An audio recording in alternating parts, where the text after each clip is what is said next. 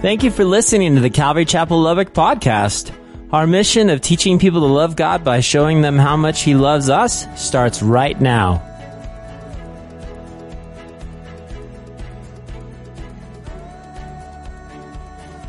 Guys, listen, the other day, Natalie and I, we were talking particularly about her aunt who lives in New Mexico who's saved and walking with Jesus, but we were talking that wasn't always the case. You see, before Jesus, it found her, before Jesus found her and surrendered her life to Him, she was what you could call a party animal. Okay, she lived for the weekend. That's all she wanted to do was party with family. She'd love to have the friends, right? It would then eventually, like most times, spill almost to every night of the week. It was party. I can't wait. This is going to be awesome. But started off as just weekends. But started off on just Friday nights. And then Saturday ended up being a Sunday night and a Monday night. And what are we doing Tuesday night? And eventually my Jesus found her, right? Jesus changed her life. Saved her from a life of, let's just say, meaningless party. But the one thing that struck me when talking to Natalie was something that she shared, right? That she has shared often. This is Nathalie's aunt, and she shares this. And see, although she loves Jesus with all of her heart, and she has no intentions of ever going back to that lifestyle, something just kind of hit me. I was like, wow. You know what she said? She said, sometimes I really miss it. I really miss it. What? Now listen. What does she mean? Well, she didn't mean getting the drinking or getting drunk or plastered or crazy per se. But what she missed, and I started to think about this, what she missed, guys, was what was ingrained into her life at a very young age. She missed the people. She missed the fellowship, if you will. She missed the music. She missed the dancing. She missed the high, if you will, the dopamine hits of the anticipation of waiting as the weekend approaches. Oh, who's going to be there? What's this? She missed that. And I thought, whoa, this is crazy. Now, let's be honest, okay? If we're honest, many good church-going folks would rebuke her and try to convince her that she shouldn't miss any of that stuff. How can you believe that? I cannot. You shouldn't be thinking any of that. But there's a lot of that's going on. And so again, I was thinking, okay, let me see if I can, what could we do? Well, a lot of them would contend, if you will, that those things leave us, They leave us empty and lost. They do. But it really got me thinking that many who love Jesus, there's a lot of us who love Jesus, but there's a lot who still struggle with the things we did before we got saved. You're like, what? Yep, let me give you an example. Okay, let me give you an example. Music, right? Music. Many of us grew up with what we call secular music, okay? It was music that wasn't saved, right? You go, Ben, no, I just want to say if you're with me, okay? Because we call it Christian music, but then it's secular music, and this one's not saved, but these ones are saved. But that's really not the case. It's music. But it was secular. We all grew up that way, right? We grew up that way. Now, again, like for me, I grew up with older brothers, and they loved listening to 70s music all the way through, okay? So from the time I hit 5 years old it was all 70s, right? So they listened to that. Then I grew right in as a teenager into the 80s, and that's all I listened to was 80s music until I got saved at 17. So from little and having older siblings, I'm listening to, all of the 70s, right? All the disco era, all of that stuff into the 80s. And then I got saved. And then from about 17, I switched over to more of contemporary Christian music. But I got to be honest, most of the 80s music shaped my life. Most of that music did. You see, for others, it might have not been 80s music. It might have been country. For others, it might have been rap, Motown, pop, bubblegum music, whatever it might be. But I remember, guys, getting saved, and I remember not listening. Now this is going to freak some of you out, okay? I had what we call albums. I don't know if you know what those are. Okay, albums, they were vinyl. They were this big, and you put a needle on them. And if your needle broke, you couldn't hear anything. That's albums. I had a bunch of albums. I had all kinds of albums, right? This was even before cassettes. I mean, then we graduated to cassettes, but I remember having some albums, and I remember feeling so convicted with worldly music, with all the stuff that I had collected. I remember feeling convicted that this music wasn't Christian music. I felt the need to get rid of them. I couldn't bring myself, guys, to break any of them or to throw them out. I remember looking at him, and sisters over here looking at me going, I remember. Yeah, you're with me, see? I know it. And so what I did is I gave them to an unsaved friend. Do you want these? Sure. Ha! Okay, I'm saved now. I'm Jesus, right? And so that's how it was. Let's be honest. But let's chat for just a moment, guys. Let's chat. Today I listen to all kinds of music. I listen to the 80s. I listen to some 90s. Okay, mostly 80s. I listen to worship music as well as contemporary Christian. Sometimes I listen to I was going to confess to country. Okay. Sometimes I do. Do I have any country fans in here? Real strict country fans? Yeah, okay. Just a couple. Joe? Did you? Geo is a... See, country music came after the fall. I just want you to know that, okay? Okay, I just lost everybody, and they just shut off the podcast right now. They're like, okay, that's it. No. There's a lot of music, guys, and sometimes, right, true confessions, I listen to country. Now, I have to be careful. You go, Pastor, where are you going with this? I have to be careful with what I listen to, because here's what I found. You see, music, now I want to say this, as well as other things. Everybody say other things. They want to take me back to a place where nostalgia has glorified something in my life that didn't glorify God. Let me say that again, okay? Because when I wrote it down, I was like, man, that's from the Lord. That is from God right there. Here's why. Listen. Other things as well as music, they want to take me back to a place where nostalgia glorified something in my life that really didn't glorify God. And that's what music and these things want to do. Now, you might be wondering, Ben, what does this have to do with our study tonight? I'd like to know. Well, I believe, guys, it illustrates the mindset that Lot and his wife are in, as well as the entire family. You go, what do you mean? Well, listen, they have been living in Sodom for a long, long time. And judgment and destruction are coming, but getting Lot and his family out of Sodom will be no easy task. We're going to see that tonight. But even a harder task, and here's what I want you to see. A harder task is getting Sodom out of Lot. Wait, say that again. Oh no, it's going to be hard for the two angels to say, guys, we got to go. Destruction's coming. It's going to be hard to get them out of Sodom, but a lot harder to get Sodom out of them. That's even a harder task. In our text today, guys, you're going to see, and if you're taking note, we will employ words like urged and hurry and lingered, as well as Mrs. Lot looks back. Very interesting. Very interesting.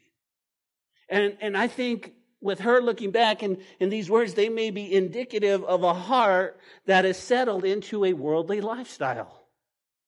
You go, what do you mean? Well, okay. Before we jump into our text, okay, we can apply what is about to go down with Lot and his wife to our lives. You go, how so? Okay. You see, Sodom is a strong type of the world, okay? So you have Lot, you have his family. I don't know how many daughters who are married. I know he has 2 in the house, and he's got Mrs. Lot. Where is she? Well, she isn't in the house. She was out doing something because he's running to cook for the angels. What do you think he made? Angel food cake, don't you? Right? Ba-dum-tsh. And so here's the thing. And again, think about this, guys. See, Sodom is a strong type of the world, and he's trying to get the world out of them, right? And it's the same for us. If we'll look at our world, let's be honest. There's bells, there's whistles, there's lights, there's beautiful things, and it's like, oh, how it beckons us to come back. how it beckons us to come back. And we must recognize that we are in the world, but we're not of the world. And what I want to do is I want to give you a little bit of scripture that what the Word of God says about the world, okay? 1 Peter chapter 2, verse 11 and 12 says this. This is Pete writing to us. Listen. Dear friends, I warn you as temporary residents and foreigners to keep away from worldly desires that wage against your very souls. Think about what he just said. He called us, guys, listen, he called us temporary residents. And if I could do anything to you, but I would beg you tonight, beg our hearts to realize that we're just passing through this world. This is not our home. And that we're just sojourners. And that's what Peter says. Guys, listen, you're just temporary, just passing through. Okay, don't get so caught up in all of that stuff. Be so careful. This is the Word of God. Can I get an amen? This is God's Word. And he says, be careful to live properly among the unbelieving neighbors. Then, even if they accuse you of doing wrong, they will see your honorable behavior and they will honor God when he judges the world. That's the first thing. Okay, got to stay focused. 1 John chapter 2, 15 and 16. The beloved John writes this, do not love this world, nor the things it offers you. For when you love the world, you do not have the love of the Father in you. For the world offers only a craving for physical pleasure, a craving for everything we see, and pride in our achievements, in our possessions. These are not from the Father, but are from the world. Guys, don't love the world. Listen, it's going, hey, look at this. Ooh, it's shiny and awesome. And I've got so much to offer you. And the Word of God says, no, don't love that because the love of the Father is not in you. Guys, our hearts as believers, it should be pleasing the Father. It should be glorifying Him.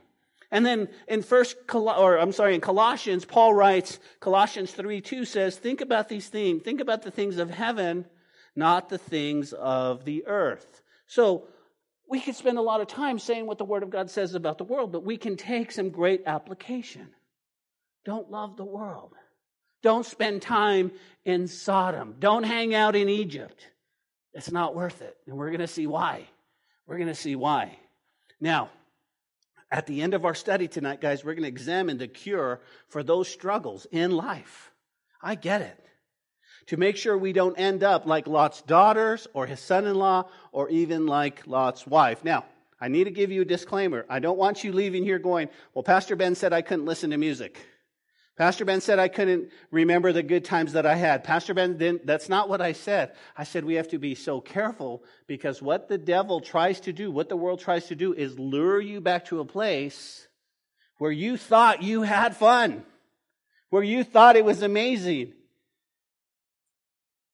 It tries to lure you back in order to get its hooks in you. That's what it does. Guys, I don't have statistics. I'm shooting off the hip, but I can't tell you how many of my friends, my Christian friends who got on Facebook found an old girlfriend they hadn't seen in years, and the next thing you know, they're leaving their wife and they're going with this girl. Oh, you don't understand. This was the love. I remember listening to our song, and you wait. You're married. You're here. You're a believer. You're a pastor. Oh, I'm sorry. That's what the world wants to do. Hey, remember? It was fun. Yeah. No. I remember I left empty, and I would cry at night until Jesus found me. And He gave me meaning and purpose in my life. I remember that. I don't want to go back there. And that's what we're going to see. Now, remember where we left off 2 weeks ago, guys. In Genesis 19:1, it says, now the two angels came from Sodom in the evening. Lot was sitting at the gate of Sodom. When Lot saw them, he rose to meet them. He bowed himself down and his face toward the ground. Now, this is power-packed, right? Why? Where do we find Lot? He's at the city gate. He's at the city gate. If you heed a warning in your life, it's Lot. What are you doing there? Lot, what's going on? You see, What it means is he held a position of authority, a civic leader. And Lot has actually prospered in an ungodly city. And guys, we could do the same thing. But what we learned about Lot, I think we need to take to heart, is that Lot compromised his walk. He compromised a lot of his walk. One of the main cures, guys, if you're taking note, to keep us from falling back into the world is this: don't compromise your walk with Jesus. Don't compromise yet, guys. But it does happen. Remember, over time, notice Lot.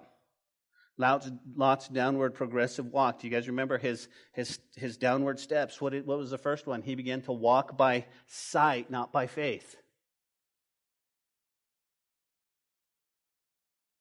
All the way back in chapter 13. Number 2, Lot made his own choices. He didn't ask anybody. He didn't ask people to pray. He wasn't looking for counsel. This is what I'm going to do. How many of us get caught up in that, making our own choices? Got to be so careful. How about number 3? The next step he's going down is he pitched his tent toward Sodom. He wasn't in Sodom yet, but he said, I'm going to put my tent right here. And so when I get up in the morning and I open the tent door, I see Sodom. I wonder what's going on in Sodom. That's like setting our heart in the world. That's like setting our heart in the world. And then where's the next step? The next step is he's no longer looking toward Sodom. He's in Sodom, right? He's sitting at the gate. He's in leadership. And then the next we see was moral decay. Moral decay. And then the next step is that he loses his testimony. How so? He goes running to his daughters and his son-in-laws and he says, please, the Lord is about to destroy the city. Please come, let's get out of here. And they laugh at him and they thought he was joking. Good one, Dad. Right, the Lord. You've never told us about the Lord. Who is the Lord? Good one. We'll see you at dinner next week. Isn't our father-in-law crazy? Isn't he silly? The Lord's gonna, right? Doesn't that ring true to us? The Lord's going to come back, sure. When are you Christians going to stop saying that? The Lord's coming back soon. Might be this year. Yeah. Listen, we heard it in the 80s. 88 reasons why Jesus is coming back. We're already almost 2020. No, listen. Listen, that's how they saw Lot. He was joking. He lost his testimony. Well, we know the story. I want to read it to get a good run and go. Look at verse 1. Now the 2 angels came to Sodom in the evening. Lot was sitting at the gate, and when Lot saw him, he ran. He bowed down with his face to the ground, and he said, "Here now, my lords, please, turn into your servant's house." Remember that was so important? Do you remember that? You go, why? Because Abraham reminded us that he's living in a tent waiting on the Lord. Lot has a house. He's pretty much fixed in Sodom. You go, what's the point? Let's not put a house in the world. Let's not put a house in the world. Let's not put our tent pegs so deep. And so he says, they were in the house, come to the house, right? Spend the night and wash your feet. You rise early in the morning, go your way. And they said, no, but we will spend the night in the open square. Remember what Peter tells us, dear friends, I warn you, as temporary residents and foreigners, keep away from worldly desires that wage against your very souls. But he insisted strongly, verse 3. So they turned to him and entered his house. Notice, and Lot made them a feast and baked unleavened bread, and they ate. Where was Mrs. Lot? We don't know. Now, before they lay down, the men of the city, the men of Sodom, both old and young, all the people from every quarter surrounded the house. And they called to Lot and they said to him, "Where are the men who came to you tonight? Bring them out that we may know them carnally." If you're taking note, you can just put down here, they wanted to have sex with them. So Lot went out and he went through the doorway and he shut the door behind him and he said, "Please, my brethren, do not do so wickedly. See, I have 2 daughters, have not known a man. Please let me bring them out to you, and you may do to them as you wish. Only do nothing to these men, since the reason they have come under the shadow of my roof. Now, every time I read this, I want to punch Lot in the nose. Because I have 2 daughters, and I could not imagine saying, okay, y'all, I just couldn't. But you understand, in this culture, that was the thing to do. And he says, go. And they said, stand back.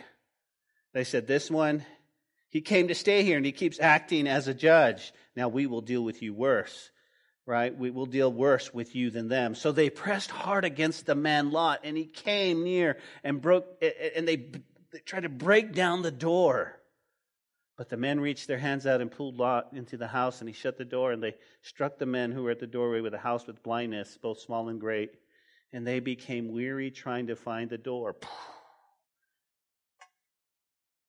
Can I just say this, guys? Jot this down somewhere. Sin will blind you even before anything else. Sin blinds us. These guys are physically blind, and they're scraping, trying to find the door, and their hearts were blinded way before this even happened.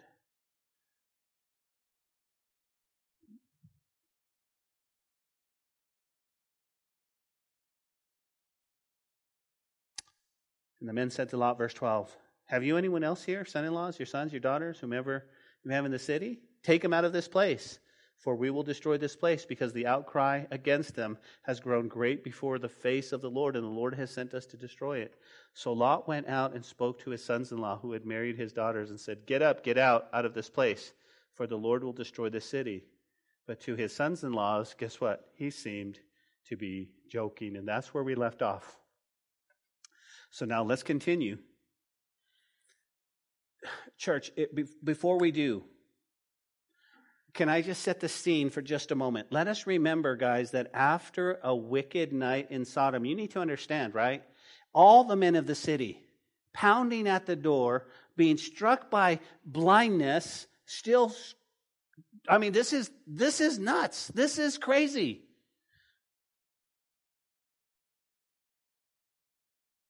It hit me. The people of the city go back to everyday normal life. It didn't even affect them, right? It probably didn't make the news. Oh, there was an uproar in the city over here. We have breaking news. There was an uproar. Men trying to, think about this. The men of the city, and it said all the men of the city. Now they're blind. Was it permanent? I don't know. The Word of God doesn't say, but this should be breaking news. This should be big. Literally, right? Nobody posted about it on Facebook. Nobody posted on, hey, this is what's going on, right? And you go, again, think about it. They all went back to normal life. No warning, no real threat, but here's what I want you to see. This is how judgment happens. Listen to me. Suddenly, without any real warning. This is how judgment happens. Guys, listen. You and I, we love Jesus.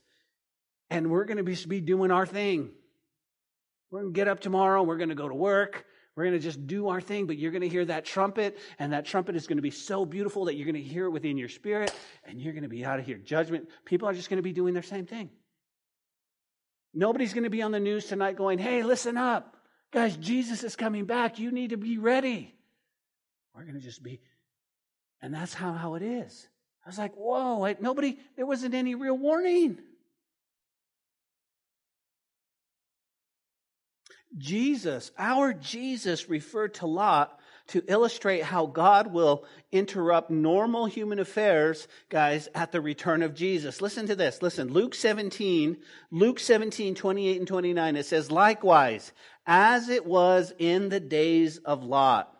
They ate, they drank, they bought, they sold, they planted, they built. But on the day Lot went out of Sodom, it rained fire and brimstone from heaven and destroyed them all. There's a couple of things that go to my mind, guys, living in this day and age and knowing that we're going to be raptured soon. Well, Pastor, how do you know? Nobody knows the day or the hour. Listen, if Jesus comes back in 20 years, that's soon. But I'm telling you, he's going to come back way soon.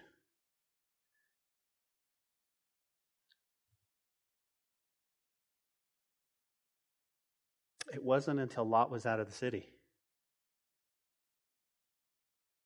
It was. Think about it. This is what Jesus said. He said, but on that day that Lot went out of Sodom, he says, then it rained. Then it rained. Okay, so Jesus illustrates that. Now, let's see what happens, okay? Here's the morning. Look at verse 15. When the morning dawned, the angels urged Lot to hurry, saying, arise, take your wife, your 2 daughters who are here, lest you be consumed in the punishment of the city. So after this crazy night, it's morning. It's morning. And so it's early morning, and here's what I don't understand. The angels are in a hurry to get Lot's family out of Sodom, and the Bible say they urged. Okay, if you have a pencil handy, it means to earnestly or persistently or to persuade someone to do something. That's what it means, urge. Hey, let's go, come on, right? Right? Dads, we know, dads who have kids, we know what that means when we're trying to get people out the door to a family vacation or family ball game. Come on, kids, let's go. Come on, we got to go. Hey. So my family always comes to me and they say, okay, so what time do we need to leave? And I always say about 30 minutes before we actually want to get out the door. Got to urge. That's what they're doing. They're saying, come on, let's go. Let's urge them, right? And it says this, now listen. It says, now note, right? When the morning dawned, the angels urged, and here's what they said, hurry. They're telling Lot and his wife and his daughter, hurry. And it means to do something quickly. What did they want him to do? They said, take your wife, your 2 daughters, and get out so that you will not lose your life when the city is destroyed. I mean, that's pretty urgent, is it not? Hey, get out. Let's go. This thing's going down. Let's go. Come on. And they're like, now again, what would you do? Let's go. Let's go. Here's what Lot does. Check it out, guys. Here's what Lot does. Verse 16. And while he lingered. What? What does lingered mean? It means to stay in a place longer than necessary because of reluctance to leave. Check this out. Lot decides he's going to look at photo albums. Well, I'll be right with you. Hold on. Do you remember this? You remember here when we first got to Sodom? Isn't this cute? Guys, we got to go. Hold on. I'm not done with my coffee yet. I mean, think about this. Why he lingered. Why would he linger? Why would you stay there? It's about to be destroyed, dude. Well, hold on. Now, I linger a lot of places, usually vacation when I don't want to come home. I'll linger at the hotel. Did we get everything? Boy, I wish I could stay. I mean, in our family, it's just one of those things when we get to a nice hotel and it's really nice, we always go, we should stay one more night. And we never do. But we should. We always want to. And we linger. But this is not vacation. This is destruction. This is destruction. And it says, and while he lingered. Now you guys think, why would he linger? What would cause somebody to linger in that place? Listen to me, because his heart was there. He's got family there.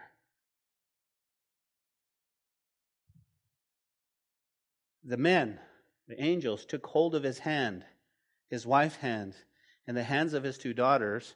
The Lord being merciful to him, they brought him out and set him outside. Could you imagine? Here's what they're doing. They're going, okay, come on. And he takes them by the hand, look, and he's pulling them. Right? You too, you got to go. That's what he's doing. And I'm just like, wow. What? Lot, bro, seriously. Guys, the fact that Lot lingered shows us that his heart was in Sodom. He didn't want to leave. He didn't want to leave his house. Do you remember when the angels came? He said, just come into the house real quick and we'll wash your feet and then you can get going early in the morning. Just go. I like things. See, here's the problem, guys, and we talked about this on Sunday. One of the things that distracts us as Christians is we get distracted. But I'll tell you what one thing is that distracts us. It's comfort. Being comfortable. And we're not called to be comfortable in our walks with God. We're called to keep moving forward. We're not called to put it on cruise control. And that's what he's saying. And again, what's happening is Lot got really comfortable. And there's too many comfortable Christians that God wants to just get a hold of because he's so much glory for his kingdom. There's too many people sitting in the pews these days and they're going, man, everything's good. I'm comfortable. And God says, no. I have so much more for you. It's not time to be comfortable. It's not time to be comfortable. It's time to get up and walk. It's time to go. We got things to do. Listen, you can jot this down in your Bible. Could we be honest? The struggle is real for them.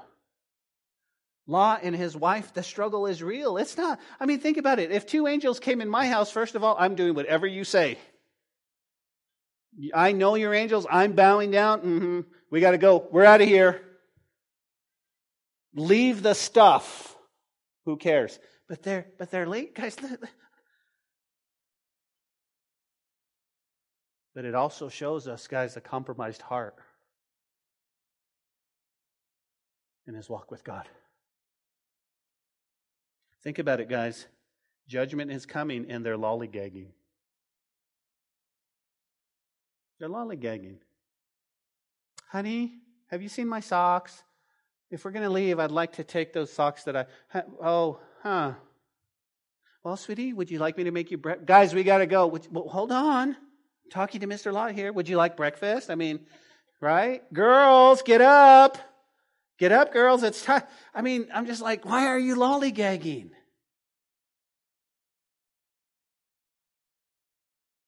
Judgment is coming. And they're packing. You're looking in the mirror. You're not sure what you should take. I love Lot, guys. And the reason I love Lot is, let me give you another reason I think he lingered. He has family in that city. And he tried to warn his family yesterday, and based upon his lifestyle and his behavior, they thought he was joking about the coming judgment. I can relate. I can relate. We all have family in here that are not walking with God as close as we want them. We all have family in here that are not walking with God. And if God came in here today, he walked in this church and he looked at it and he says, hey guys, tomorrow we're going home, okay? As soon as you guys are out of Lubbock, we would linger too if we had family, dear family, that wasn't saved. Well, hold on. And so what that should do, guys, it should put a fire under us, guys, to live our lives with earnest expectation that Jesus could come back at any time. And it also lights a fire under us to say, listen, we need to live our life, right? We need to live our life so that our behavior reflects what we really believe. And so when we go out and we tell, hey, listen, Jesus is coming, people aren't going, yeah, way to go, Ben, sure. But they know what we believe. And our hearts are just, yes.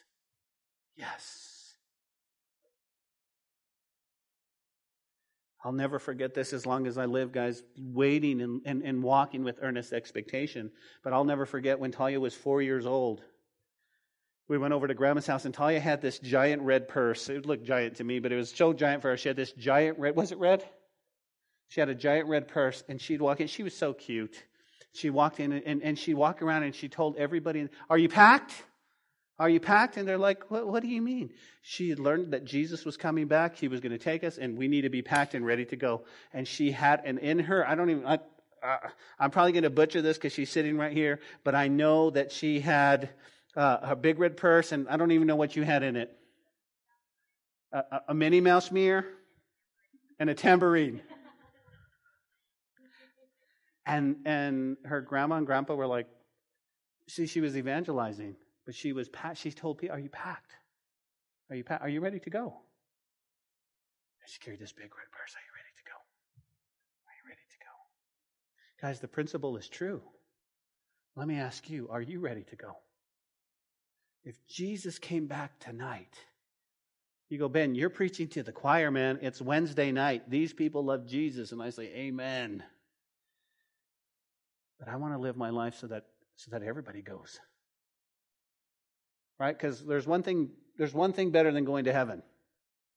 One thing, right? What's the thing? Taking somebody with you. How about taking a bunch with us? That's the best thing. That's the best thing. God, give us just a heart for you. Well, in verse 16, guys, the angels grabbed the hands and they dragged them out of the city. Right? They took hold of his hand. Look at verse 17. So they came to pass when they brought them outside, he said, escape for your life. Do not look behind. Do not look behind you, nor stay anywhere in the plain. Escape to the mountains, lest you be destroyed. What did the angels just tell them, guys? Right? The city was huge, right? I want to paint a picture of Sodom. Sodom at this point was huge, and it had a big wall around it, okay? So everyone had a wall normally to fight off enemies. So they finally get out of the city, right? They just get out, and the angels give them instruction. What's the first thing? Escape for your lives. Okay, you got to get out of here. Don't just get outside the city. I'm going to stay right here. He says, That's the first thing. We got to go. We got to flee. He says, what's the second thing, guys? It says, don't look back. Don't look behind. Third thing, don't stay anywhere in the plain. Let me give you instructions. You ready? He says, go to the mountains. Go to the mountains. Now, in your Bibles, right next to this is a command. He's not asking, hey, listen, if you feel like it, he says, listen, go to the mountains. Okay? I'm going to say it again. What's the command? He's telling them to go to the mountains. Is that hard to understand? Go to the mountains. Go to the mountains. Simple enough. Get going. Right? If you don't follow these instructions, you're going to be destroyed. You're going to be destroyed. Now think about it, guys. We talked about it last night in discipleship. In life, we're given so many instructions, aren't we? Did you know that shampoo has instructions? You realize that your shampoo maker goes to great lengths to tell you how to apply shampoo. You know what the instructions is? Don't put it on dry hair. Wow, didn't know that. And then it tells you, and how many of you do this? It tells you to rinse and then repeat. Anybody rinse and repeat in here? You don't read the instructions on shampoos. Listen, it's so funny, but hair dryers, right? You mean hair dryers? They have instructions too. Guess what it says? Don't use in water. Check that out. That's probably a good one to read, right? Don't use in water. I mean, think about that. We're given instructions. We're given instructions every time we fly. Okay? You can't just go to the airport and I want to get on that plane. I'm going to sit wherever. You go, no, you're going to sit here, right? What are the instructions? Put on your seatbelt. You tell me, listen, be honest, right? This little seatbelt's not going to save me at 30,000 feet. It's just not. But we know that if there's a drop, that can save you from... Anyway, there's a lot of instructions.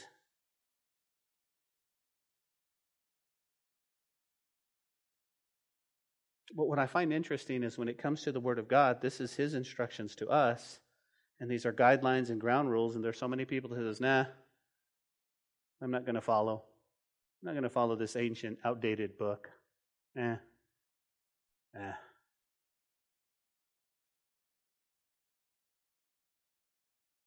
so Lot, is he going to follow the instructions? Notice his feeble prayer, guys, in verse 18. He says, then Lot said to them, please, no, my lords. Get out of the city. You're going to get destroyed. No. Can we talk? I wonder, and again, this is my opinion, so I'm going to step to the side of the pulpit. Here's my opinion. I wonder if Lot at this point is presuming on God's grace. God's going to save him. He already said he's going to save him. Lot is considered righteous. Peter says he's a righteous man, justified man. But he's been told, guys, escape for your life. Get out of here. Don't stay in the plane. Go to the mountains. No, my lords. And I wonder if we do that at times. I know I do. If I can be honest with you, there are times when I presume upon God's grace. Because we learned this, when it comes to sin, we know that sin is missing the mark. You guys know that. It's harmatia, missing the mark completely. We all sin, fall short of God's glory. But then there's the other one. It's trespass, a transgression. It's when we just happen to step over and we're I didn't know this was wrong. I'm sorry. Okay, I'm sorry. I've trespassed against you. I've sinned. And then there's the third one. It's called iniquity. Iniquity is where you go, here's the line. I know it's wrong. I enjoy it. I'm going to step in and do it anyway. That's iniquity. And when I commit iniquity, when I know it's wrong and I still do it, I wonder if I'm presuming upon God's grace. Well, the grace of God is always there for me. And Lot's kind of doing that. It's kind of showing us through the text. Again, my opinion. Here's his feeble prayer. Check it out, verse 19.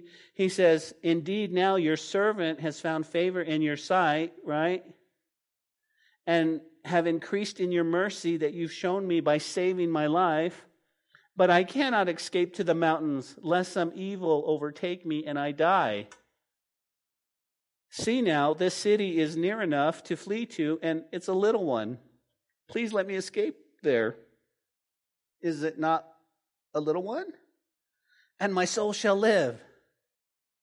And he said to him, see, I have favored you concerning this thing also, that I will not overthrow the city which you have spoken. Now, what's the name? Lot wants to stay real close by. He wants to go to a place called Zoar. Zoar means little or insignificant. And guess where it's located? On the plain. It's right there. And here's what the angels say, verse 22. You guys see it? Hurry, Lot, escape, for I cannot do anything until you arrive. Therefore, the name of the city is called Zoar. Now, we definitely need to chat for just a moment. There's a principle throughout Scripture that God has made a definite difference between His people and the world. It's throughout Scripture. And we see it here in our text, that God makes a difference between Lot and the people of Sodom. You go, okay, explain that, right? Well, first and foremost, we find it throughout the Word of God. We find this principle all the way that God is making a difference, okay? And it's so important. Let me give you an example. First and foremost, you know this, Noah and the flood, okay? He warned the people, but at the end of the day, only 8 were saved. 8 were saved. And the term lifted up was a term being saved from judgment, okay? So God made a definite distinction between Noah and his family and the rest of the world. You go, okay, jot this down. In Joshua chapter 10, we see large hailstones fell on the Ammonites. Okay? God is doing this, right? The Ammonites are running and God is taking hailstones and He's just and none of the Israelites get hurt. Not one of them gets killed. And I always find Joshua chapter 10 comical, because if you're an Ammonite and you're running and you're trying to dodge because hailstorm, it's like, boom, okay, done, right? There's no way you can run. Even if you were, right, do we not say this, right, where we go, man, may the Lord, you'd be hanging on to an Israelite, right, and God would still smack you with a hailstorm, right? That's what He did, right? But He made a definite distinction between the Ammonites and Israel. And you can look this up for reference. Ezekiel chapter 9, we see the destruction of Jerusalem. Let me give you another one. Revelation chapter 7. God puts a mark on the 144,000 during the Great Tribulation. So He always makes a distinction. You go, Ben, what's the principle? The rapture of the church is following the same character will of the same pattern. That is one of the main reasons Calvary Chapel Lubbock is a pre-trib rapture. We believe right here. A lot of people go, no, wait. Why? Here's why. Because at Calvary Chapel, we believe that we're going to be taken up, we're going to be raptured before the tribulation, before the 7 years. And the reason why is the principle throughout Scripture. God always takes out His people before, and you go, okay, but there's a Scripture verse that says, let me see if I got that right. There's a Scripture verse that says there's going to be tribulation in the world. But what we need to understand is there is a big difference that from tribulation that comes from the world and the devil as its source. We get that? There's a big difference between the great tribulation that will come from the hand of God. That's what we're talking about. Do you guys see that? Because people go, well, the great... And it's like, no. Listen. This is where we believe. Now, here's the thing I want you to see, okay? We have three camps. Pre-trib, we're going to be raptured. That's my hope. There's people who go, no, we're mid-trib. Okay, we're going to go through the first 3 years of the tribulation. Anybody here of mid-trib? Okay, middle of the tribulation. They're mid-tribbers. Then you have people that will say post-trib. The church is going to go through the whole tribulation period. And then we'll be raptured at the end. Now, let me just say this, okay? First and foremost, you can have an argument for every single one of those. You can have a biblical argument. I told you where we believe. We believe pre-trib. Revelation, it says, let the church, right? Let the church hear. And then it says after that, it says, come up here. John says, come up here. I mean, I don't have time to get into that because we're running out of time as it is. But the one thing I want to say is that is a non-essential to fellowship. You with me? If you have somebody who goes, I think we're going to stay through the whole thing, you can love them as a brother, and it's okay. Because it's not an essential. It's not a doctrinal essential. It's just we believe differently. But too many people divide over when we think we're going to go home. I think we're going to go home before the rapture. Before the tribulation. I think that's the next big thing. I'm excited for that. That's the principle. Well, so Lot's remaining family, right, is saved out of Sodom. You guys with me? He's out. Now note what happens, verse 23. The sun had risen upon the earth when Lot entered Zoar. Well, real quick, where was he supposed to go? To the mountains. He was supposed to go to the mountains, right? That's what God said, but he's in Zoar. Then the Lord rained brimstone and fire on Sodom and Gomorrah from the Lord out of heavens. And he overthrew those cities, all the plain, all the inhabitants of the city that grew on the ground. Guess what? This was God's judgment on both cities, both Sodom and Gomorrah. Notice, on every one and everything was destroyed. And if you go there today, well, I'll need to give you two schools of thought. Most popular, they believe on the southern tip of the Dead Sea, which, okay, here's why it's popular. They believe that Sodom is under the Dead Sea because they believe the Dead Sea has been rising. But when we were in Israel, they told us that the Dead Sea is not rising, it's actually shrinking. But most people believe Sodom and Gomorrah is under the southern end of the Dead Sea. Most popular view, okay, just that's a school of thought. Second school of thought is it's the southern tip at the end, right? If you YouTube it, that there's basically nothing there but dry desert and sulfur deposits. They said this is where Sodom was. It's just nothing. But they also say that there's a pillar that they call Lot's wife. You can YouTube that and go, okay. We know it's not there. Well, why would they call it Lot's wife? Well, let's look at verse 26. But his wife looked back behind him, and she became a pillar of salt. Isn't that a sad verse? Here's why. Next week, it's going to get worse. The moral decay that these two young daughters grew up in is going to manifest in incest in the home. with the birth of Moab and the birth of Amnon. But this is a sad verse because she looked back. And I think we can agree that the struggle is real. See, Mrs. Lot disobeyed the word of the Lord and she looked back.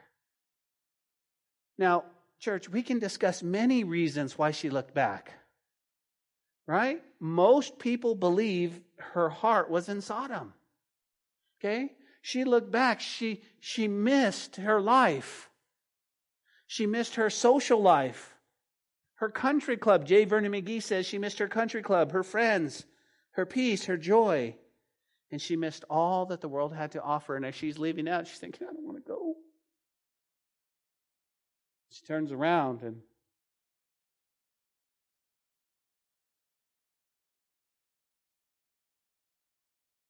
but I also like to think is that Mrs. Lot had the heart of a mama. And the heart of the mama came out. I think she turns with a longing heart for her kids that are being destroyed.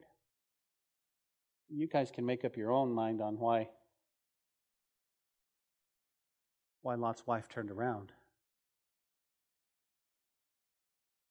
Whatever the reason,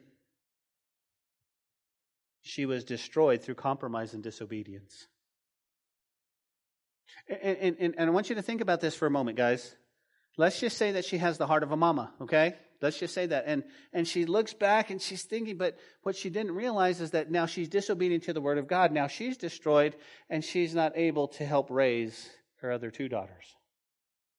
It's just like,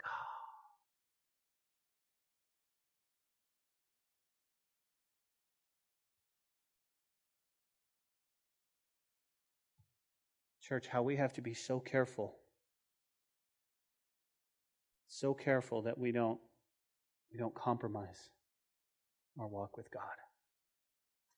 Okay, I want to close, guys. I want to close with the cure for our struggles, because I think the struggle is real. I think there's a lot of people who get saved and they struggle with going back, man, and they hear a song, or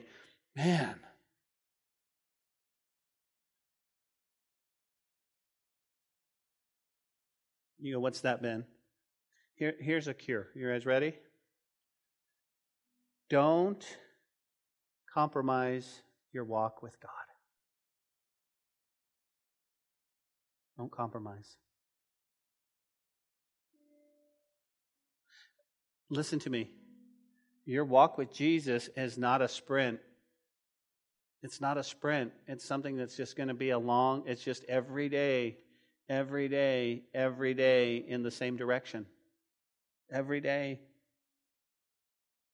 Guys, listen to me. The world is crazy good looking and shiny, but it leads to destruction, and it leads to hurt, and it leads to pain. Don't compromise. Pastor, what do I do? Make sure you have, man, you make sure your tribe, your group, whatever you want to call it, man, your friends are encouraging you, your family's encouraging you. Make sure you have that. What's the second thing? You ready? Jot this down. The second cure for our struggle is just to obey the Word of God. Obey the Word of God. Because obedience is key when it comes to Christianity.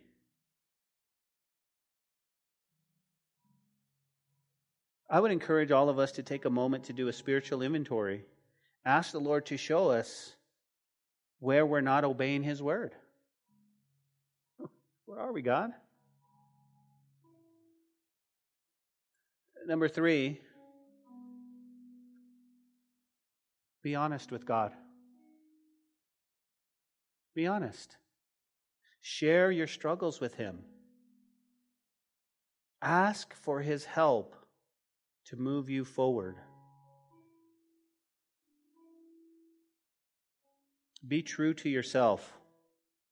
Be true. You go, Pastor, what do you mean? All those good times you thought you had, look a little bit deeper. They were not so good.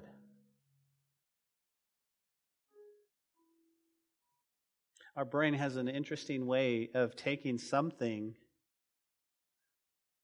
that wasn't so good and just picking out the really good things. But that wasn't so bad. He wasn't so bad. She wasn't that bad. I mean, and then if you really look deeper, you go, man, I was miserable with that girl. Are you kidding me? That person was. But our brain has an interesting thing of going, I'm gonna tune out all the bad, all the way you used to feel, and I'm just gonna. Do you remember? Yeah, you remember that song was playing when we were. Yeah, I remember. That was so much. No. Because if you're honest, you remember that right after that, you got in a big fight and you just, whatever it might be. Whatever it might be. So, maybe tonight, we take a look at Lot's life and Mrs. Lot and all those things. We just give it to the Lord tonight. We say, Lord, just take that. Just take that. Because listen, it's not about the music you're listening to. It's not about the memories. It's about what the enemy wants to do in pulling you back into a place that really didn't glorify God at all. And we have to just make sure our hearts don't go back. Instead, they go forward. Let's pray. Father, thank you for your word tonight. And Lord, we just learned so much from, Lord, just even the underlying theme, Lord, that you're going to rescue us, Lord, bring us hope. And Lord, as we worship you, Lord, we just ask that your Holy Spirit would do a work. Do a work in my life. Thank you, God, for Lot. Thank you, Lord, that you show us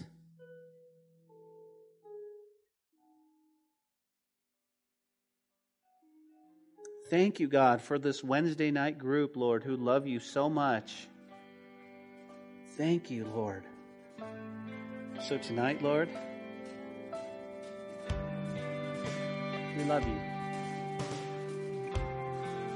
And we love you. We love you. And as we worship you, Lord, we thank you. It's in Jesus' name we pray. Amen and amen.